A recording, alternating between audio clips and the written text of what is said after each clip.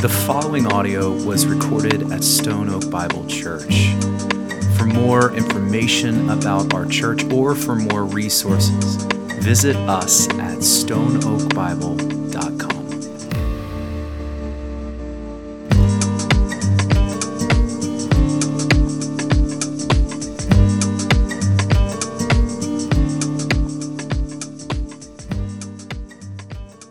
What a morning it has been. It might just be me, but I am grateful for what God has been doing this morning. I hope that you have had a good morning so far. If you have your Bibles, you can grab them. You can probably guess where I'm going to ask you to turn, which is 1 Timothy. If you can find your place. Oh yeah, I am so sorry. Kiddos, I messed up. Your leaders are panicking. They're ready for you. So if you haven't gotten up there, they're ready to go. They don't even need me anymore. I look back and the whole army is already marching out. Listen, the last couple weeks, we have been looking at the biblical qualifications. What does the Bible say about biblical leadership in His church? And we have been looking at, I want to say it again up front, that God cares about His church. And along with that, God absolutely cares about the way His church is led and who leads it. And we've been walking through this text, and listen, I want to show you where I'm headed today. This morning, we are going to be looking at 3 questions. We're going to take them one by one. I will admittedly spend a lot more time with the first one than the second 2, so don't panic. But we're going to be going through 3 questions, and over the last couple weeks, we've actually started answering this first question, which is this: who must an elder be?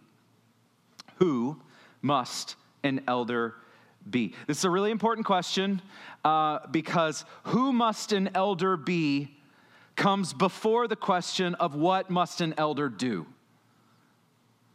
It's very important. God cares about who leads in His church. So not all church leaders look the same. Praise the Lord for that. Not all have the same temperament, same personality. But listen, they all must share in these qualifications. And we've been looking at them one by one. And so these qualifications push deeper than temperament or personality. They go deeper than culture, than church size. So whether you're big church, small church, farm town, big city, it doesn't matter. These qualifications are for the leaders of God's church. And so we, this morning, get the privilege of looking at the final 2. And my goodness, we have covered a lot of ground. So we're going to look at the final 2 qualifications. Each of them come with a devil, so that's fun. We're going to deal with that. And after we work through these qualifications, after we ask and answer that question, who must an elder be, we're going to move very quickly to our second question, which is what must an elder do? And then lastly, our final question, what's next? Like, where do we go from here after this journey we've been on?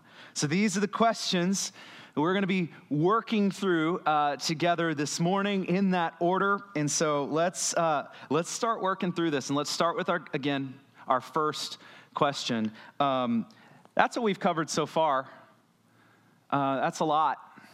It's a lot. So we look at this: an elder must aspire to the role, and that's good, and be above reproach, husband of one wife, sober-minded, self-control, respectable, hospitable, able to teach, not violent, gentle, not quarrelsome, not a lover of money.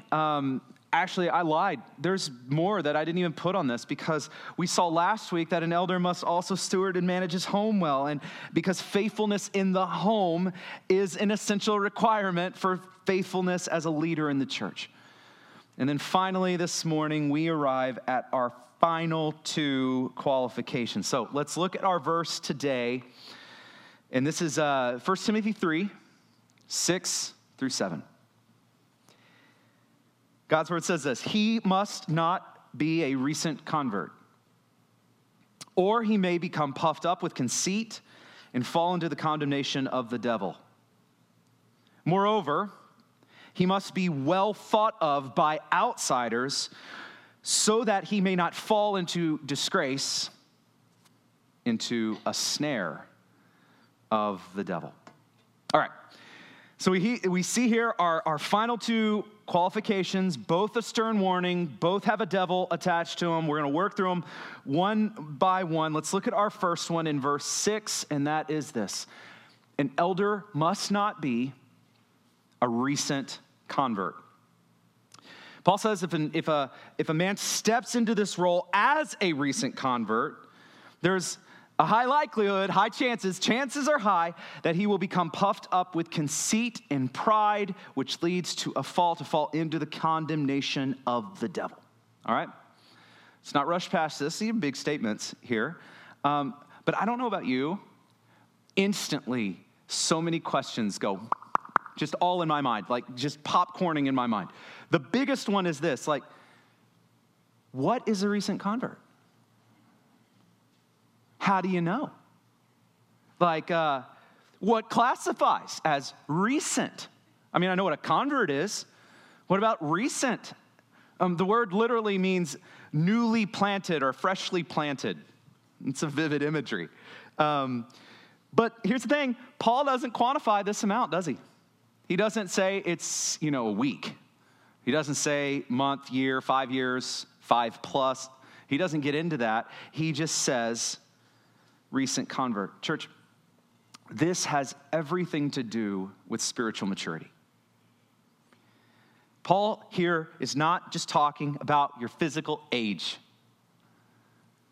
but spiritual maturity. And here's the thing, spiritual maturity and physical chronological age are not necessarily linked.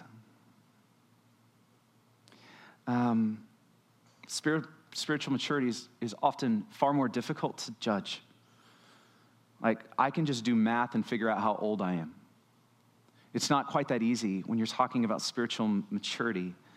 And this text is absolutely referencing spiritual maturity, not just chronological age. And so in other words, you may be 88 years old and be a new convert. You may be 88 and you may be new to your faith. You may be immature in your faith. And at the same time, you could be 28 and be mature in your faith. Praise God for his goodness and grace that grips our hearts no matter how old we are when he does it. Praise God for that. Pastorally, I've come to see and know that there are times when physical maturity and spiritual maturity are not on the same page. However, there is a truth here that spiritual maturity does take time. It takes time. God works on us, sanctifies us through experience, through time in with him. We grow. It takes time to grow. That's what this is dealing with this qualification. Along with that, I want to say one more thing that's really important. This might be something you're like, duh, but I want to say it anyway. Being a recent convert is not a bad thing. Here's the reason I say this. If you look at this whole list here of elder qualifications, especially the negative ones, the ones that say elders must not, they're all negative. They're all rough. Drunkard, it's not great. Violent, quarrelsome, lover of money. Like, we see all these things. These elders must not be. And then right after that, we hear elders must not be a recent convert. And I don't want you to hear that and think that it's negative. Praise God for recent converts. I pray that we will always have recent converts in our congregation, in our church family. Always. Being a recent convert is not a bad thing. It's an awesome thing. It's a good thing. It is a gift of God. I pray that there are even recent converts who aspire to serve as an elder, like we're talking about this morning. That's awesome. It's good. It is good. It is good. That's a great thing. So as we look at this, here's the thing though. This qualification deals with spiritual maturity, and yet spiritual maturity can be difficult to define. So I want to ask you, please don't answer this out loud. How do you know if you're a recent convert? Would any of you call yourself a recent convert? Better question is why? On what qualifications are you using to call it? How do you know? So when we ask this question, I think it's a combination of a few things that help us kind of walk in this and assess this. And the first one's the obvious one, which is self-reflection. Like, am I a recent convert? I think about it. Here's the thing, though. That's often probably the least reliable test. Sadly, here's the crazy thing. One of the most common marks of immaturity is thinking we're more mature than we are. It's like, have you met any 10-year-old who thinks they're ready to drive? Right? It's the same concept. And at the same time, one of the true marks of true maturity is having a more realistic view of our own struggles and our own need for growth. Even though that's true, though, there is an aspect of this that is, Lord, search my heart. And I believe that as we come to the Lord, honestly ask him, what are you doing in my life? If you aspire to be an elder, to ask him truly, are there things in me you want to grow in me first? I believe God will lead us. Self-reflection is important. But you want to know what I have come to believe with all my heart, based on scripture and experience, what is far more important. And that's your church community. That's true community with others who know us and who can speak into our lives. To have others who see us, walk with us, and oftentimes they can see the immaturity, blind spots that we might have that we have stopped seeing, but they're able to see it. And on the other side of this, how cool is this? At times, when you're in true community, it's your brothers and sisters that are going to look at you and say, I see this in you. You are maturing. They're going to see maturity in you that you don't see in yourself. This is the beauty, one of the most beautiful things about the body of Christ. It takes a village. I love that. Listen, I don't often share personal testimonies about myself from the pulpit. I do this because you see me enough. You don't need to hear about me. I want to not make it about me. So I don't typically do that. But as I was praying and thinking through this part of this text, I think it might be appropriate to share a little bit about just my testimony.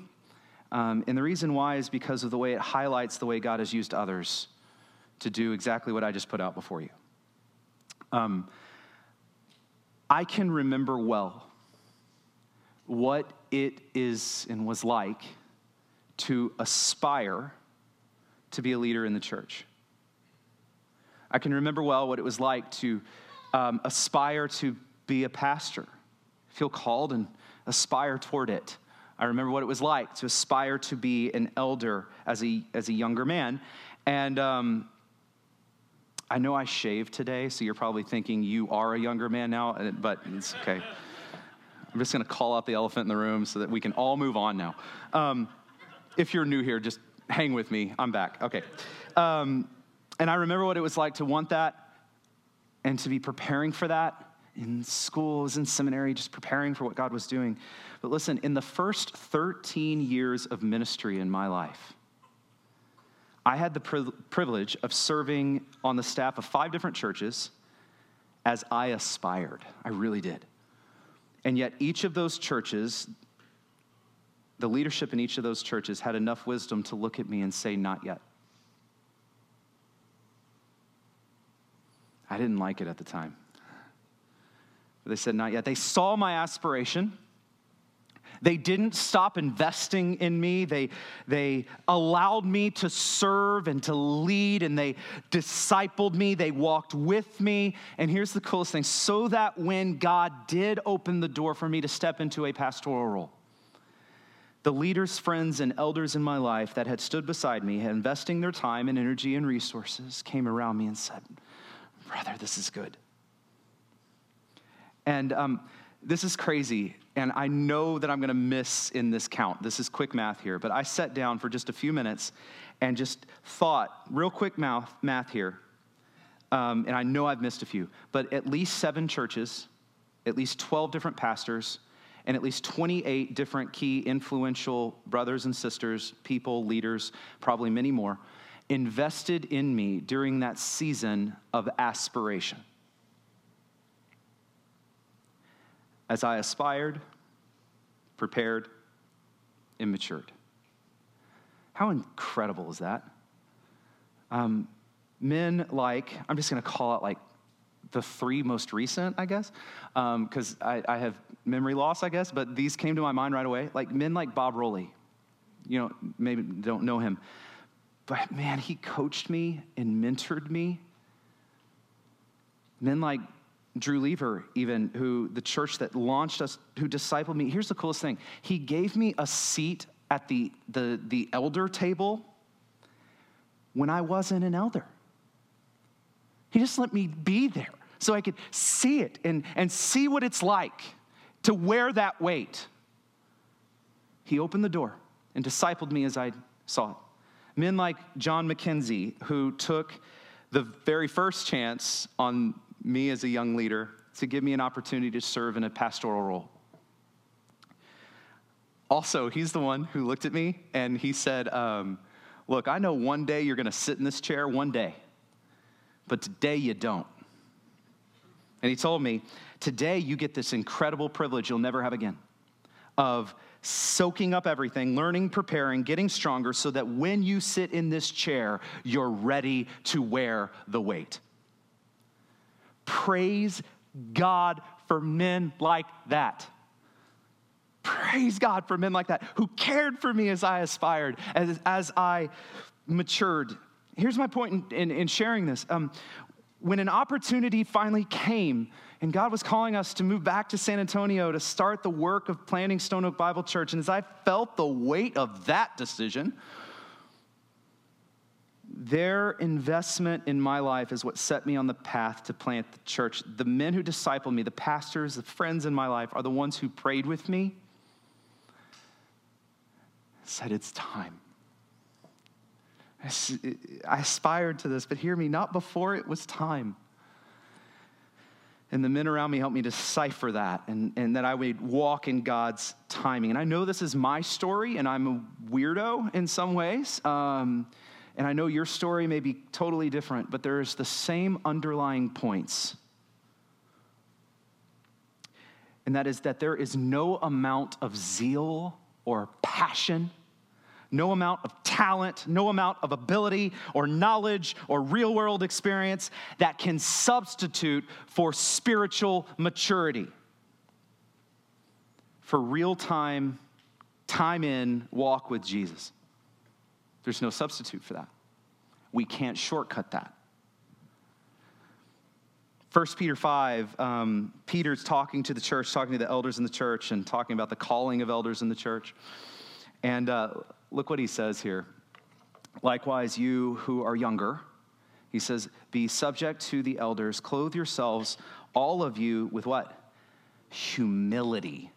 Hang on to that one. Humility toward one another. For God opposes the proud, but gives grace to the humble. Here Peter is saying the very same thing as Paul. There is a huge danger here for a young believer to be promoted too soon to a position of leadership in the church far too early, and to think, whoo, look what I just did. Look what I just accomplished. I mean, God's probably pretty impressed.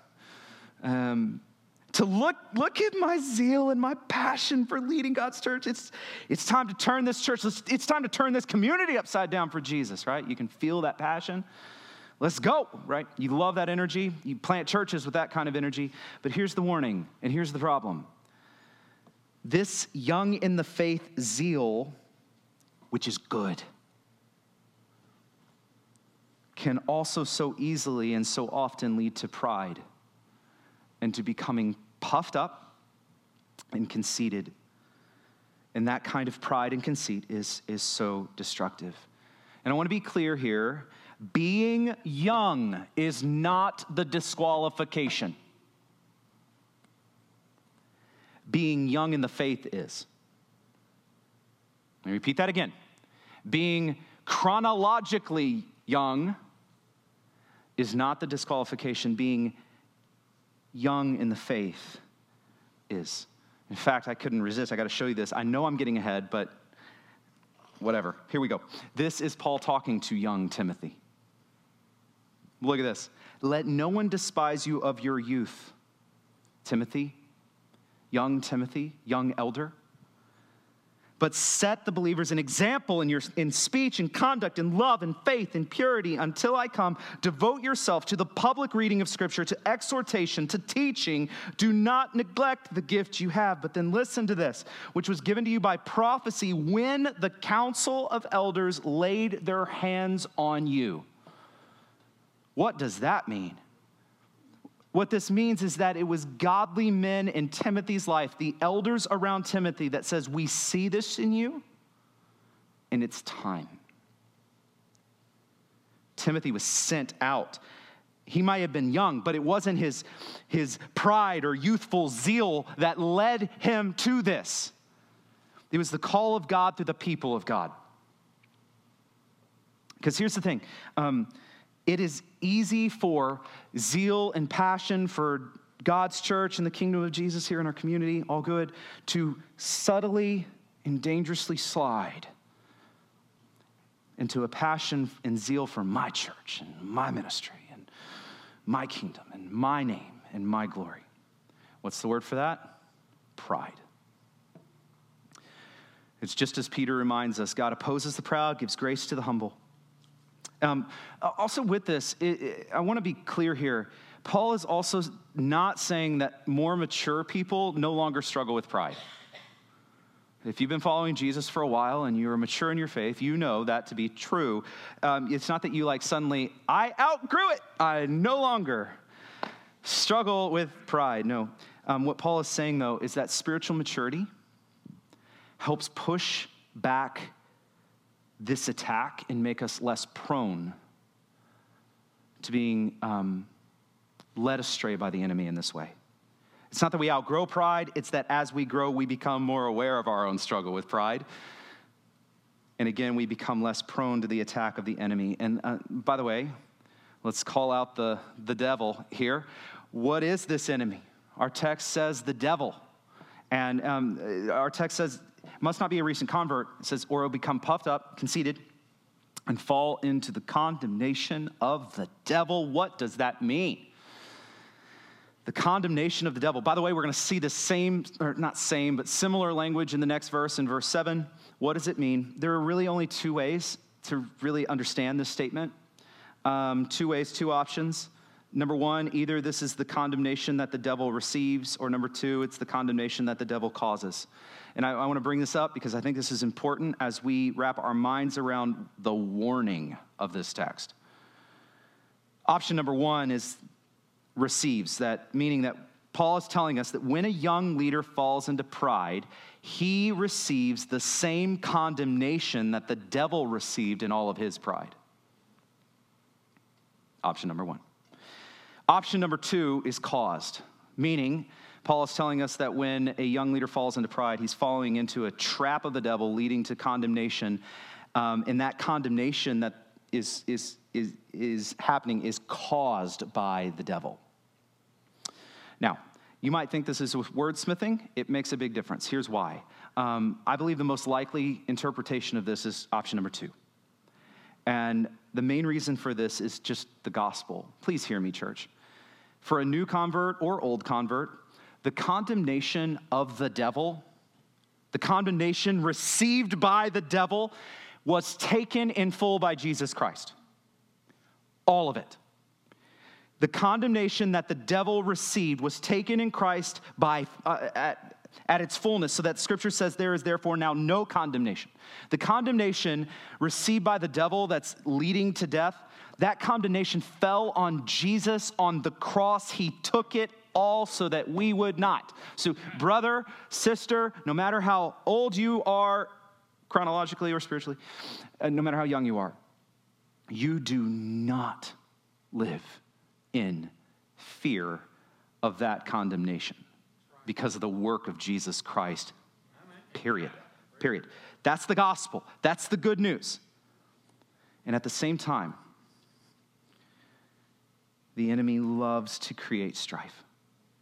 The enemy loves to create conflict and pain in the church. He loves bringing leaders down, setting traps, and causing that kind of condemnation in the church. Not the kind of condemnation that he received leading to hell and death, but the kind of condemnation that now he loves to unleash in the church, the kind of condemnation that harms the gospel witness. That's what we're talking about. That's what's in view here. Elders, pastors must not be recent converts. Why? Because that would expose them to some heavy attacks.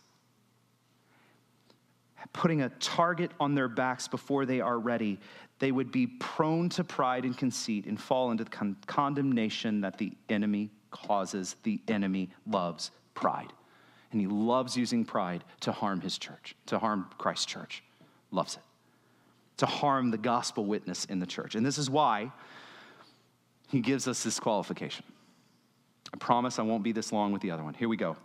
Qualification number 2, we see in verse 7. Moreover, it says, he must be well thought of by outsiders, so that he may not fall into disgrace, into the snare of the devil. Okay, this deals directly with an elder's reputation in the community. An elder must be respected or well thought of, not just by those in the church, not just by those in here, but those out there in our community, even the unbelievers. Hear me, this does not mean unbelievers are going to agree with everything. That's not going to happen. But for a potential elder, it does mean that even the unbelieving world around us should be able to see some of the very things we've been talking about over the last couple weeks. They should be able to see a man who's above reproach, faithful in his marriage, one-woman man, sober-minded, self-controlled, respectable, hospitable. They should be able to see that, both in and out. They should be able to see that this man's not a drunkard or violent, that he's gentle, and that he's not quarrelsome or a lover of money. They should be able to see that kind of character. They should be able to see it in a way that even though the unbelieving world does not believe in Christ, they can still see the Christ-like behavior and character of the man. This is what he's putting before. And hear me, if a man does not have that kind of respect out there, how can he have a credible gospel witness out there? In fact, this would cause an unbelieving community to then become unwilling to even listen. And this is what he's getting at. I want to give you an example. It's a completely made up example, okay? Completely pulled it out of thin air. So just follow with me. I just want to put this before us to illustrate this. Imagine this with me, church.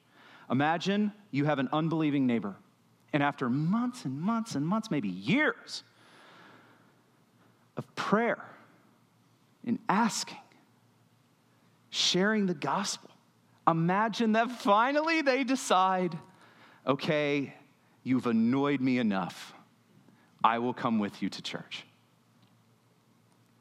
You've been praying the day would come. You've been praying they would hear, they would respond, and they come. Now imagine, after all of that,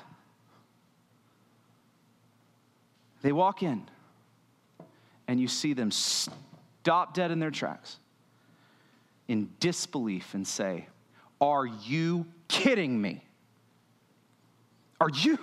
You have got to be kidding me. He is an elder here? He is in leadership here? Are you kidding me? I work with him, and that dude's a jerk.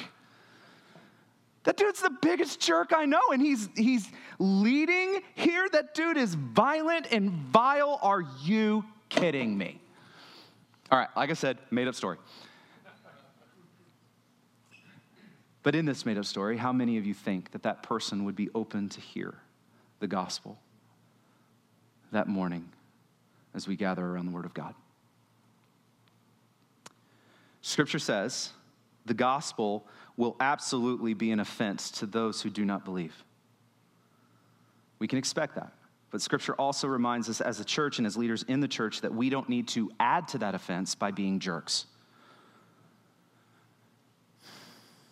This is why Paul says, moreover, he must be well thought of by outsiders. So that why? So that he may not fall into disgrace. This is that disgrace, that reproach that outsiders bring when they see those who profess Christ dishonor Christ by their disobedience.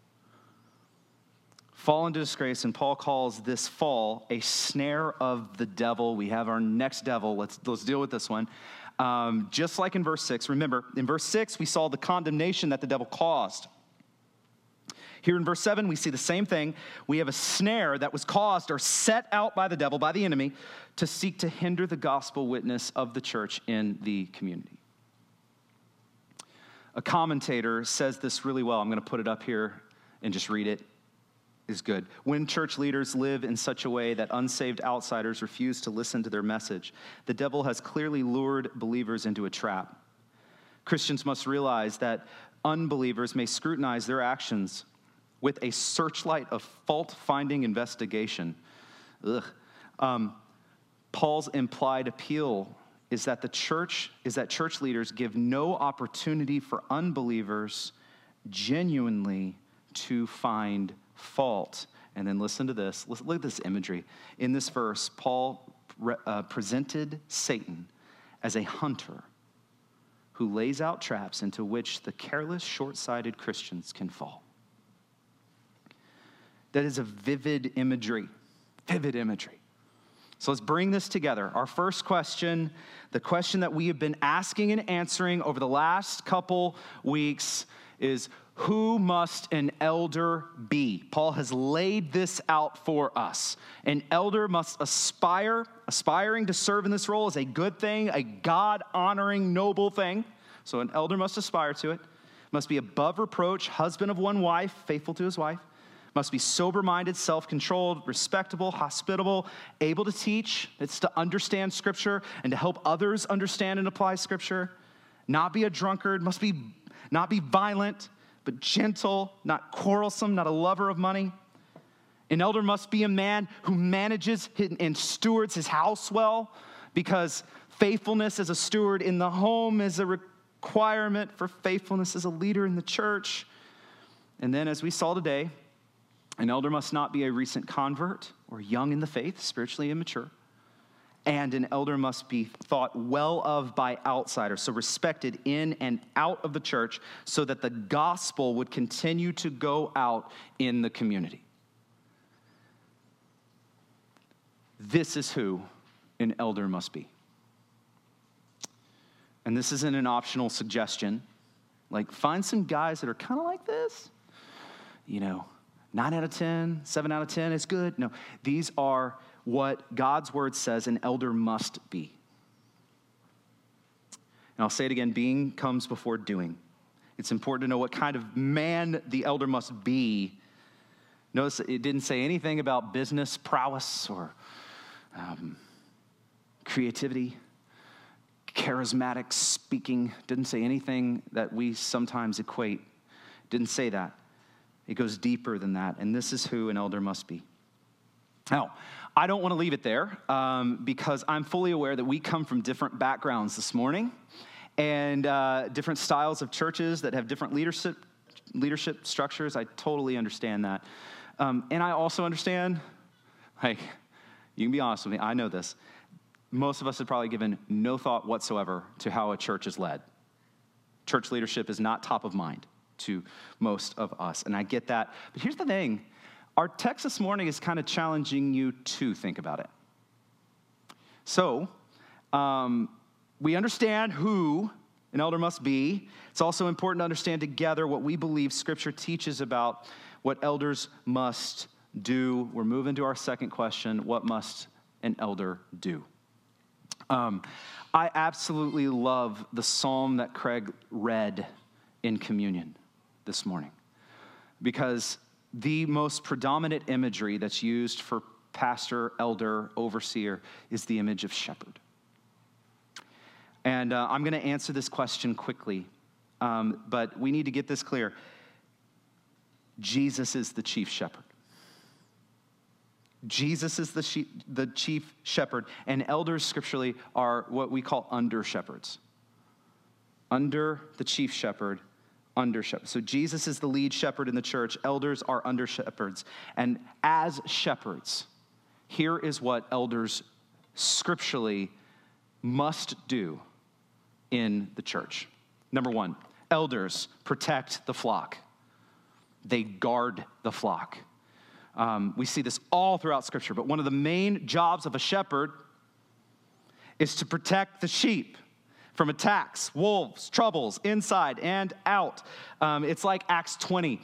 Now from Miletus, he's sent to Ephesus and called the elders of the church. That's the same elders as we're dealing with in our text, by the way, in Ephesus. He says, pay careful attention to yourselves and to the flock in which the Holy Spirit has made you overseers or elders to care for the church of God, which he obtained with his own blood. I know that after my departure, listen to this, fierce wolves will come in among you, not sparing the flock, and from among your own selves will arise men speaking twisted things to draw away disciples after them. That's exactly what happened. He says, therefore, be alert. One of the most important responsibilities of an elder is to guard, to protect the church, to guard against false teaching. How about this one?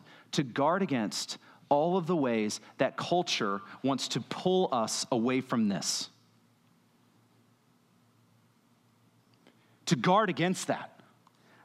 To guard against those who would attack the church for their own gain. Elders must guard, protect the sheep. Number two, elders must feed the flock.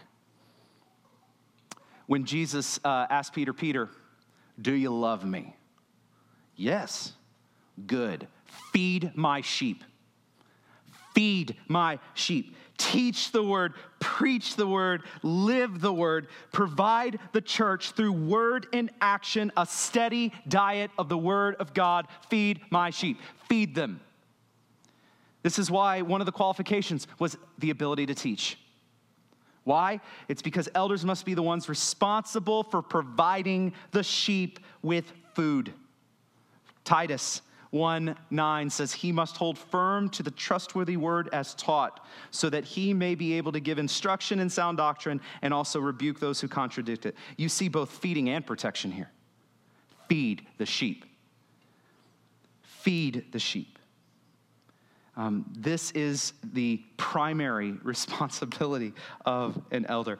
Now, I know that no elder can force feed sheep, and I know that no elder can go, make you hungry. I get it. I wish I could do that, by the way. That would be awesome. But I don't have that power. The responsibility, though, of an elder is to live and know and teach this, to preach and teach the word of God so that those who are hungry can eat. It's the job.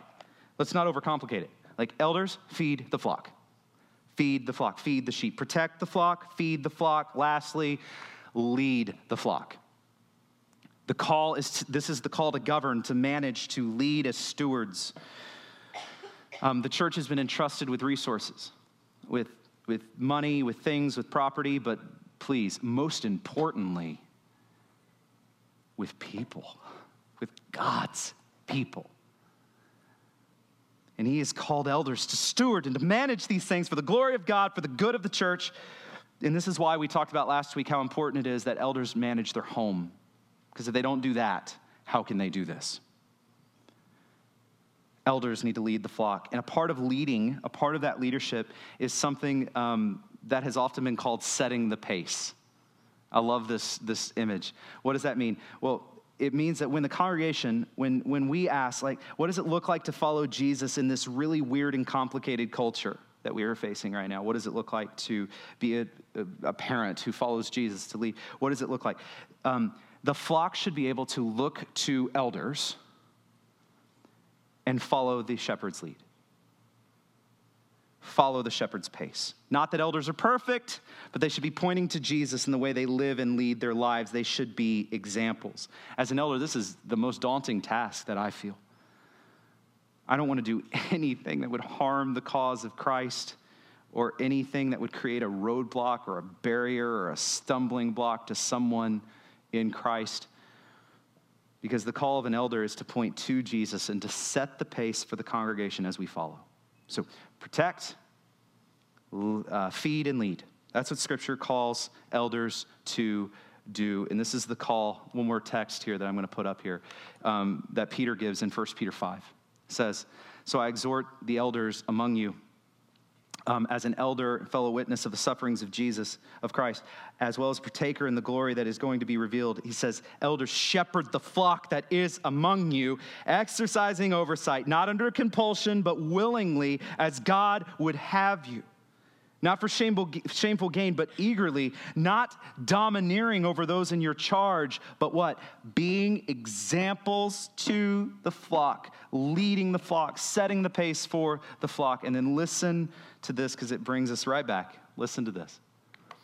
"And when the chief shepherd appears, you will receive the unfading crown of glory." In other words, elders are under shepherds, under the rule and reign of the chief shepherds. And one day, as elders, if we are faithful in this call, there is a reward. And it goes right back to what we saw last week, that phrase that I long to hear, "Well done, good and faithful servant." That's what this is. That's what this is. This is what elders are called to do. This is what they're given by God to do. And now, quickly, we get to turn to our last question. Here's the complicated thing about this text. This scripture was written to Timothy, a young elder pastor, written to elders, which can make it kind of difficult for us to walk through as a church. If you think about it, here's the awkward thing. This isn't a big elder meeting. I'm not at a pastor's conference right now. We are a church. We are a church. So I have to ask, what do we do? What does the church do with a text like this? What do we do with it? I'm glad you asked, because that is the final question. What's next? Here we go. I want to give you a couple takeaways from this week and actually from the weeks prior as we put it all together. A few takeaways. And the first one is this: would you pray for your elders? I know that even putting this up here feels really self-indulgent to me, but I don't care, because I need your prayer. We need your prayer. You want to hear something staggering? Statistics tell us, this is from Barna, that in the past year, this calendar year, 42% of pastors have seriously considered quitting. That's a staggering number. And it just shows me how much your pastors, elders, need your prayer.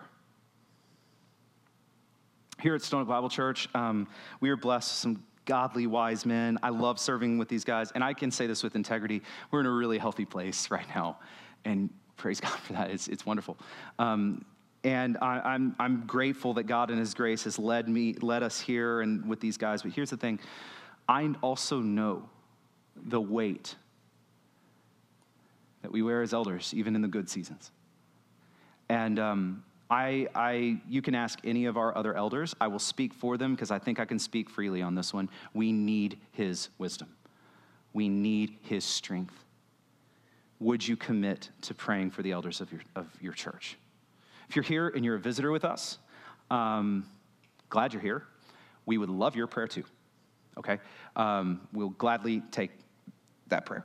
But I think it's even more vital that as you go to your home church, that right now the leaders, the elders, the pastors of your church come to your mind and you pray for them. Commit to, I will let you not pray for us and pray for them. It's important, church, that we do this. Would you pray for your elders? So this is action step number 1. Would you pray for your elders, that they would be faithful in their calling and these qualifications? and that they would serve in the church in these functions faithfully, that one day they would hear, good, well done, good and faithful. Would you pray? Second thing here is we are actually going through this process right now as a church. And you have a part to play in this. So I'm just going to put this one up here boldly. Is God calling you to serve as an elder? Is God putting this on your heart? Do you think God's calling you to do this? Do you aspire to this? Because it's good to aspire to this. If you are aspiring or considering what God might be calling you to, whether it's pastoral ministry or being an elder, serving as an elder, let's grab lunch, coffee. It's on me. Would love to talk with you and pray with you about what God could be doing. If you don't come to us, chances are, strong chance, we'll be coming to you, so just know that's coming. But is God calling you to serve in this way? Last question, would you get involved in the process? Would you pray for our elders as we work through this process and pray for those potential elders for wisdom and for courage? Would you pray that God would close doors that need to be closed, open doors that need to be opened? Would you pray that God would give us wisdom on his timing? And eventually, as we put these guys in front of you, would you pray for them and support them? Would you, being informed by this text, by the word of God, would you affirm them? Listen, I know not everyone is an elder, not everyone's called to be an elder, not everyone aspires to be an elder, but some are. Some are. Some of you will serve our church this way.